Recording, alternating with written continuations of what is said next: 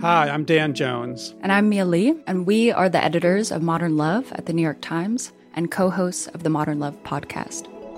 We read love stories for a living. And by love stories, we mean essays written by real people about all forms of human connection. We're talking about everything from first dates to funerals, from sibling rivalries to new love at 85. On our show, we're going to bring those stories to life. We'll hear from the writers and also from the people who are written about. Relationships are the most important things in our lives, and the people that tell us their stories are just so brave, like way braver than I think I am most of the time. Yeah. They're so honest and so vulnerable. And listening to the stories, I feel like you absorb so much wisdom and you get a sense that you're not alone. You can follow Modern Love wherever you get your podcasts, so you'll never miss an episode. We hope you'll join us. New episodes are out every Wednesday. From the New York Times, I'm Michael Barbaro. This is The Daily.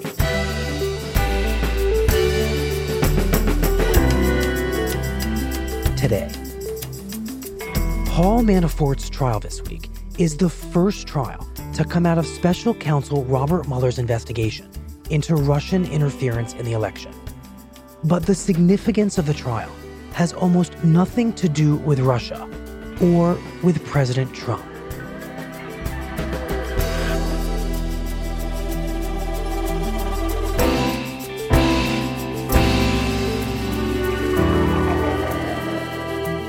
It's Friday, August 3rd. Nick Confessori, where does the story of Paul Manafort begin? Well, the story, or the saga really, of Paul Manafort begins on the Reagan campaign. Good evening. I'm here tonight to announce my intention to seek the Republican nomination for President of the United States. The dawn of the conservative era in Washington in 1980. The conservative, so-called, is the one that says, less government, get off my back. Get out of my pocket. He sees, as a young hotshot Republican, he sees that Reagan is going to be the future of conservative politics. A party ready to build a new consensus embodied in these words: family, work, neighborhood, peace, and freedom. And he himself is not super conservative, but he wants to be where the action is. So he gets himself a job on the Reagan campaign. Reagan is our projected winner, Ronald Wilson Reagan of California. And Reagan wins. And all of a sudden, he is closely tied in with this rising new counter-establishment in Washington that has no ties to the old lobbyists, really. And instead of going into the White House, he sets up a lobbying firm. And what's distinct about the lobbying firm he creates? It was shameless. What they did was they said that we will not only lobby for companies, but we will help elect candidates. And then we will lobby the candidates we helped elect on behalf of the companies we are also working for. Back then, it was a brand new thing because lobbying was still kind of genteel. It wasn't as influence peddly as it was or is perceived to be today. And what's unique about combining the function of lobbying with getting people elected? It's one-stop shopping for influence peddling. It's a way of trading the access and relationship you have to a candidate who's now an office holder and trading that on behalf of corporate clients and getting them access to that person you helped elect. The person you helped elect, kind of owes something to you and your comrades from the campaign trail. And now Paul Manafort or his partners come to your office and say, look, buddy, I got this client, Bethlehem Steel, the tobacco industry, and can you help them out? And you should help them out because I helped you out. That's why you're in office. Yeah. The technical term for what we do and what law firms, associations, and professional groups do is lobbying. For purposes of today, I will admit that in a narrower sense, some people might term it influence peddling. Let me explain. And that's what Paul Manafort did with the Reagan administration. That's right. It was called a double-breasted operation. This is back in the 80s when double-breasted suits were still a thing. Double breasts are consulting and lobbying. That's right. And it was two separate businesses housed under the same roof with the same founding partners and most of the same personnel. And it was extraordinarily popular and lucrative for the corporate class and for their clients. So Manafort and his team help elect Jesse Helms, Arlen Specter, Phil Gramm. I ask you, do Americans want a national defense system that falls short of being number one in the world? It's the one form of bigotry that is still allowed in America, and that's bigotry against the successful. And these are huge names in GOP politics and in Washington in the 80s. And if you have access to them for your clients, it's very lucrative on the lobbying side. I can see, Nick, why this new model you're describing is good for the consultants/lobbyists. Why is it appealing to the politicians who are hiring them? Well, I think in this case, they were also kind of exploiting the mood in Washington and the ideological moment in Washington. This was the new conservative movement. This was deregulation, tax cuts, Reaganism. Mm-hmm. And so one thing they were doing was helping their clients sell their causes, their needs, in terms of what the politicians wanted to advocate for. They can translate it. And vice versa. And that's always part of what a lobbyist does, is try to harmonize what the politician being lobbied is saying they're doing and what the corporate client is saying they want. Got it. So, for example, a chemical company might want a tax cut just for profit, but it could be framed as Reaganomics to Reagan. Everybody wins and hears it in the language they want to hear it. Yeah, and, importantly, these are lobbyists who understand the language of the revolution because they were part of it at the beginning. So they have credibility with the politicians. Okay, so then what happens? We live in a time of challenges to peace, but also of opportunities to peace. Well, aside from deregulation and tax cuts, there is a second thing happening that provides an excellent business opportunity. History teaches that wars begin when governments believe the price of aggression is cheap. It's the height of the Cold War. To keep the peace, we and our allies must be strong enough to convince any potential aggressor that war could bring no benefit. In Washington, the administration is sending off foreign aid to a bunch of dictators and strongmen who are allies against communism. And those dictators and strongmen need someone in Washington to help them get a piece of the pie and help give them a sense of legitimacy, that they aren't bad guys, so it's okay for the U.S. to back them. So what does Paul Manafort do? Well, he moves into foreign lobbying. And here again, he takes something that was kind of fussy and genteel and goes at it with zeal and shamelessness. So he works for all of these people who now we think of as kind of bad actors in the world, right? Ferdinand Marcos in the Philippines. I have appointed panels to sit down with the U.S. panel. And all of this will determine our security, your security, and mine and our children. Mobutu in Zaire. C'est au-dessus des partis politiques. Jonas Savimbi in Angola. For a long time, the Western countries have underestimated the possibility of our resistance. So it feels like he's not being all that discriminating about the kinds of clients overseas that he's taking on. Not at all. His calling card was he was willing to work for people who were too bad for anyone else to work for. His clients were called the torturers lobby, according to one report from the 90s. Wow. In other words, he was willing to be the lobbyist for people who tortured. Correct. And he's doing a couple of different things. He's massaging and managing their image in Washington. So if the Reagan administration wants to send aid to Savimbi, they're sending aid to a freedom fighter, not a guy who murders his opponents. Even though he might have murdered his opponents. Exactly. And they are also doing campaign work for these people abroad. So you might have an American consultant from the Manafort firm helping Marcos on his campaign. And what's the goal there? Well, partly Americans have a lot of expertise in campaigns because we have so many of them and they're so long compared to other countries.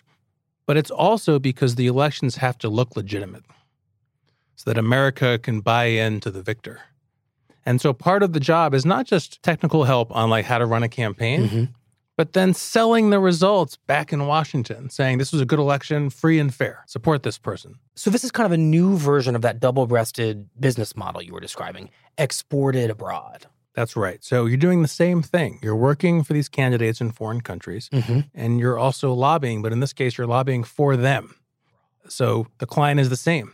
Wow. And what's different and really striking here is it's so much more lucrative than domestic lobbying. Why? Because these people are despots and strongmen. So first of all, they have tons of money. They don't and no campaign finance system. And no campaign finance system. And you can charge what the market will bear. And so they could get so much more money. And I think from talking to people who've worked with him over the years, a part of him also liked rubbing elbows with these international players, these oligarchs. He begins to be more flashy himself. He's always buying fancy suits, cars, more and more homes. Manafort paid $18,500 for a python jacket.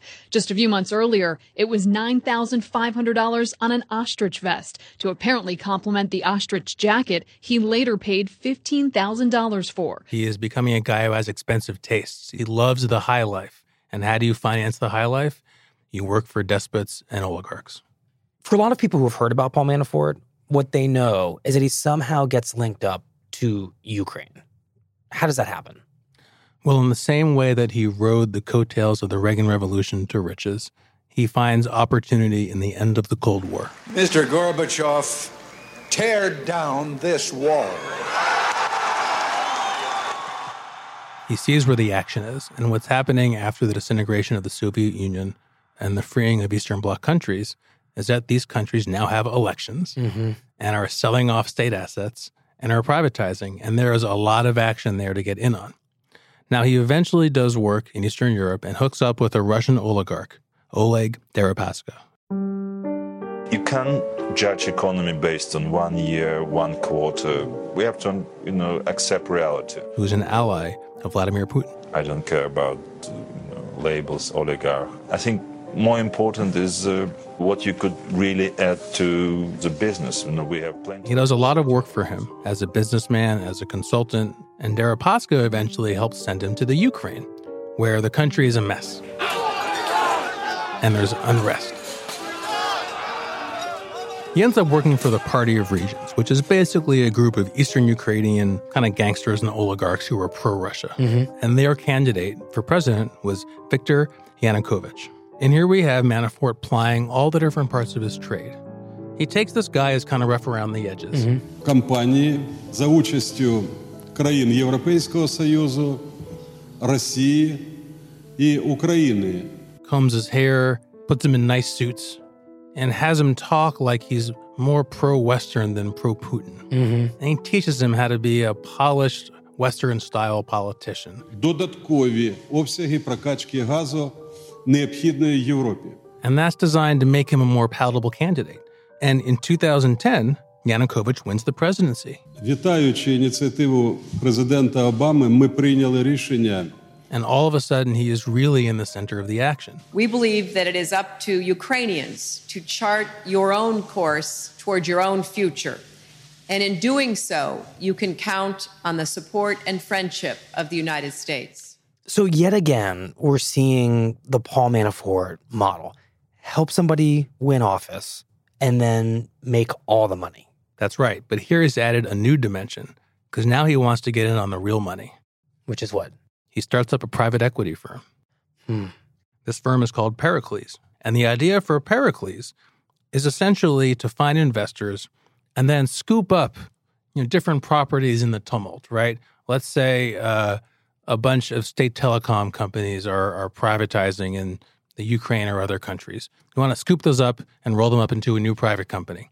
This was a way to not just be a consultant or a lobbyist, but to be an actual player, to be a businessman, to make real money. So if the old business model had two parts, the lobbying and the campaign consulting, this model has three. Wow. That's a real chance to make some money. Right. So how does this three-part business model work out for Paul Manafort?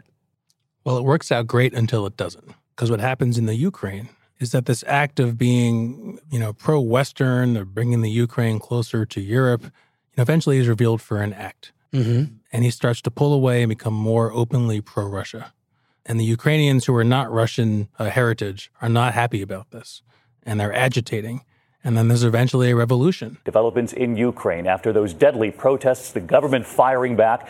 And Yanukovych is swept from power and flees to Russia. It appears the country's ousted president is now in Russia. The government there reportedly granted Viktor Yanukovych's... And what does that mean for Paul Manafort? It means Paul Manafort has lost his patron in the country, his biggest client, the source of all this money he was making for so long. And unbeknownst to him, this whole arrangement, this whole business is already being investigated by the FBI and American authorities. Because the kind of foreign lobbying that he specialized in is actually supposed to be tightly regulated. If you work for a foreign party or politician or government, You have to tell the U.S. authorities that you're doing it. And you have to disclose a huge amount of information. Every contact you have with an American journalist or policymaker or member of Congress, how much you're being paid, who your subcontractors are. And what they were doing was not doing any of this to avoid registering under what's called the Foreign Agents Registration Act, FARA. And it was okay for a while because FARA violations were almost never prosecuted. And there were a lot of people who did the same kind of work who didn't disclose it under FARA, who didn't register. And since there were very few prosecutions under FARA, everyone got away with it, including Paul Manafort, until he didn't.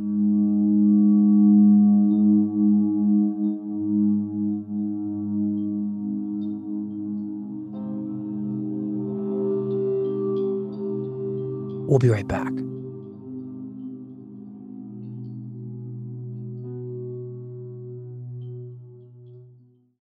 This fall, history is happening. September 14th, 2021.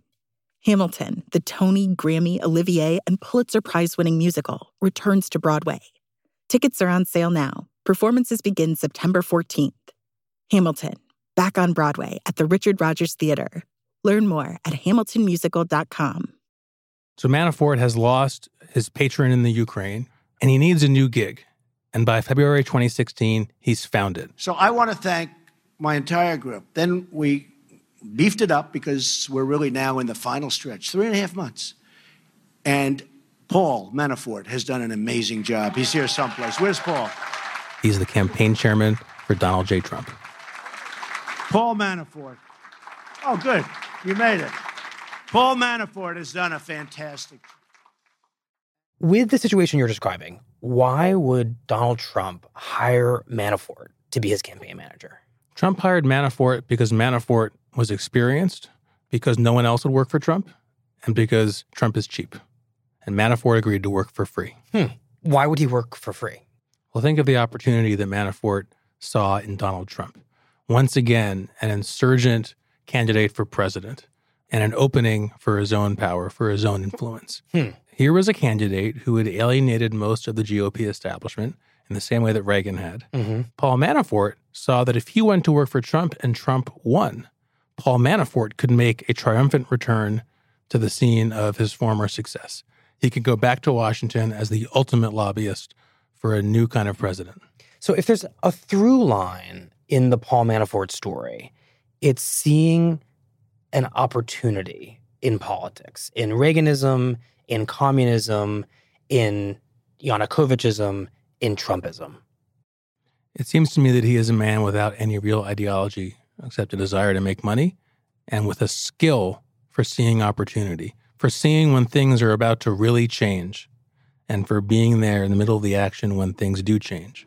I brought Paul in because a very, very smart friend of mine who knew him very well said he is fantastic, okay? And he's somewhat political, my friend. He's actually a very successful businessman, but he's a political type. He loves politics, like all of you.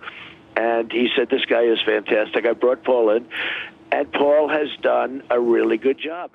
But he still has this liability that he brings to the Trump campaign that you described, the FBI's interest in his finances. Right, so Manafort did not charge a fee, but his work did not come for free. There was a great cost to Donald Trump. He hired Paul Manafort, and he brought along with that all of Manafort's baggage. And eventually it would come back to haunt him. How exactly? We spoke earlier of those opposition people back in the Ukraine. After that revolution, a ledger surfaced. The current government claims the ledger reveals off-the-books payments made by the former president's party. Eventually, they find a notebook, a ledger. Today, I present the documents signed by Paul Manafort. That seems to show that Paul Manafort has made tens of millions of dollars in the Ukraine. And there's a lot of questions over whose money that really was and how he got it and where he put it. Breaking news from the Donald Trump campaign and another change at the top. Campaign chairman Paul Manafort resigns Friday. This on the heels of Trump's overhaul of campaign management earlier this week. So once that ledger is found, it's a huge headache for Trump. Trump fires him very quickly. He had been demoted somewhat, and as we're understanding and as we're learning this morning, CNN confirming Paul Manafort did in fact offer his resignation, according to the campaign, and it was accepted. But the damage is done because that ledger and Manafort's work overseas has begun to attract even more attention from federal prosecutors. Now, the former presidential campaign chairman to now President Donald Trump has really become the face of the Russia investigation in terms of the campaign staffers for his financial dealings with the Ukraine. There's no question that he has been engulfed in every twist and turn of this ongoing investigation. Given everything that you have just described, Nick, it seems to make sense that once Robert Mueller opens his investigation into possible collusion between the Trump campaign and Russia, that they're going to take an interest in somebody who has long worked for a pro-Putin Ukrainian president. That's right. Look, when Mueller starts his investigation, Paul Manafort is suddenly the lowest hanging fruit with a Russia connection to Trump. And that's where it really begins. Breaking news tonight on special counsel Robert Mueller's case against Paul Manafort, the president's one-time campaign chairman. According to the New York Times, when federal agents executed a search warrant on Manafort's Virginia home 2 months ago, agents picked the lock on Manafort's front door. They took binders stuffed with documents and copied his computer files, even photographed the expensive suits in the closet. Which is what's kind of fascinating, right? Because Donald Trump hired as his campaign chairman a guy who made it his business to lobby for foreign powers in Washington. Right. And now Donald Trump is being investigated on suspicions that he colluded with some of the same foreign powers to influence American policy. This all kind of comes full circle. I think in a way that Paul Manafort is on trial for his business model, and that his business model was collusion of a sort. Even though technically his trial is about how he managed his money, there is this kind of larger backdrop of working with foreign governments to influence United States politics. That's right. Look, he's on trial because of the way he tried to hide the wealth he generated from this business, tried to shield himself from some of the consequences of the business, tried to keep it all secret. But really what's on trial here, what we're learning from the trial, is how his business worked, what the business model was. And the business model was extending the influence of foreign powers back home in Washington. I see real thematic similarity between the thing that Manafort made his fortune doing and the thing that Donald Trump is being investigated for. So with Manafort on trial this week, where do things stand for him now? I think the Manafort trial is kind of a tragicomedy, right? If the Mueller investigation had never happened, after Trump's victory, Manafort could have been the most powerful lobbyist in Washington. He could have taken his business there. He could have had almost any client he wanted.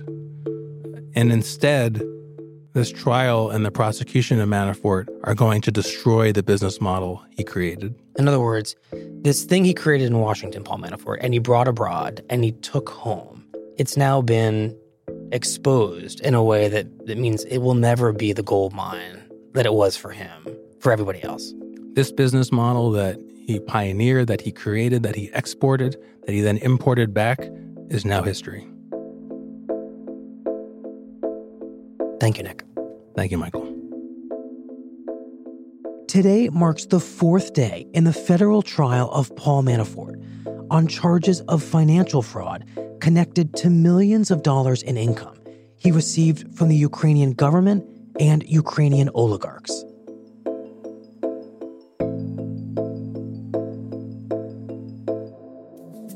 Here's what else you need to know today. On Thursday, the Trump administration released its long-awaited plan to roll back the fuel economy standards for automakers that were put in place by President Obama to combat global warming. The proposal rejects a requirement that cars reach 54 miles per gallon by 2025, replacing it with a much lower requirement of 37 miles per gallon, and revokes the right of states like California to set their own higher fuel economy standards. In explaining the plan, the Trump administration said that the Obama fuel efficiency standards, which would significantly cut greenhouse gas emissions and save billions of barrels of oil, would raise car prices and hurt consumers. And since the beginning of his administration, President Trump has implemented a whole-of-government approach to safeguard our nation's elections. The president has made it clear that his administration will not tolerate foreign interference in our elections from any nation state or other dangerous actor. On Thursday, top national security officials, including the Director of National Intelligence, Dan Coats, made an unusual appearance in the White House briefing room to warn that Russia continues to target U.S. elections and outline their plans to combat that interference. In regards to Russian involvement in the midterm elections, we continue to see a pervasive messaging campaign by Russia to try to weaken and divide the United States. We also know the Russians try to hack into and steal information from candidates and government officials alike.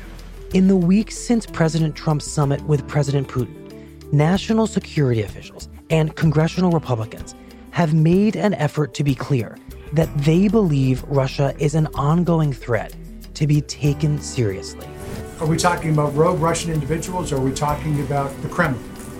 Both, and even add to that, Russia has used numerous ways in which they want to influence through media, social media, through bots, through actors that they hire, through proxies, all of the above and potentially more. I can't go into any deep details on what is classified. The Daily is produced by Theo Balcom, Lindsay Garrison, Rachel Quester, Annie Brown, Andy Mills, Ike Srikantharaja, Claire Tennisketter, Paige Cowan, Michael Simon Johnson, and Jessica Chung, with editing help from Larissa Anderson. Lisa Tobin is our executive producer. Samantha Hennig is our editorial director. Our technical manager is Brad Fisher. Our engineer is Chris Wood. And our theme music is by Jim Brunberg and Ben Landsverk of Wonderly. Special thanks to Sam Dolnick, Michaela Bouchard, Lee Mengistu, Stella Tan, and Yusur Al-Halou.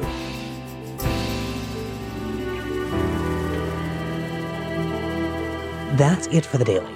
I'm Michael Barbaro. See you on Monday.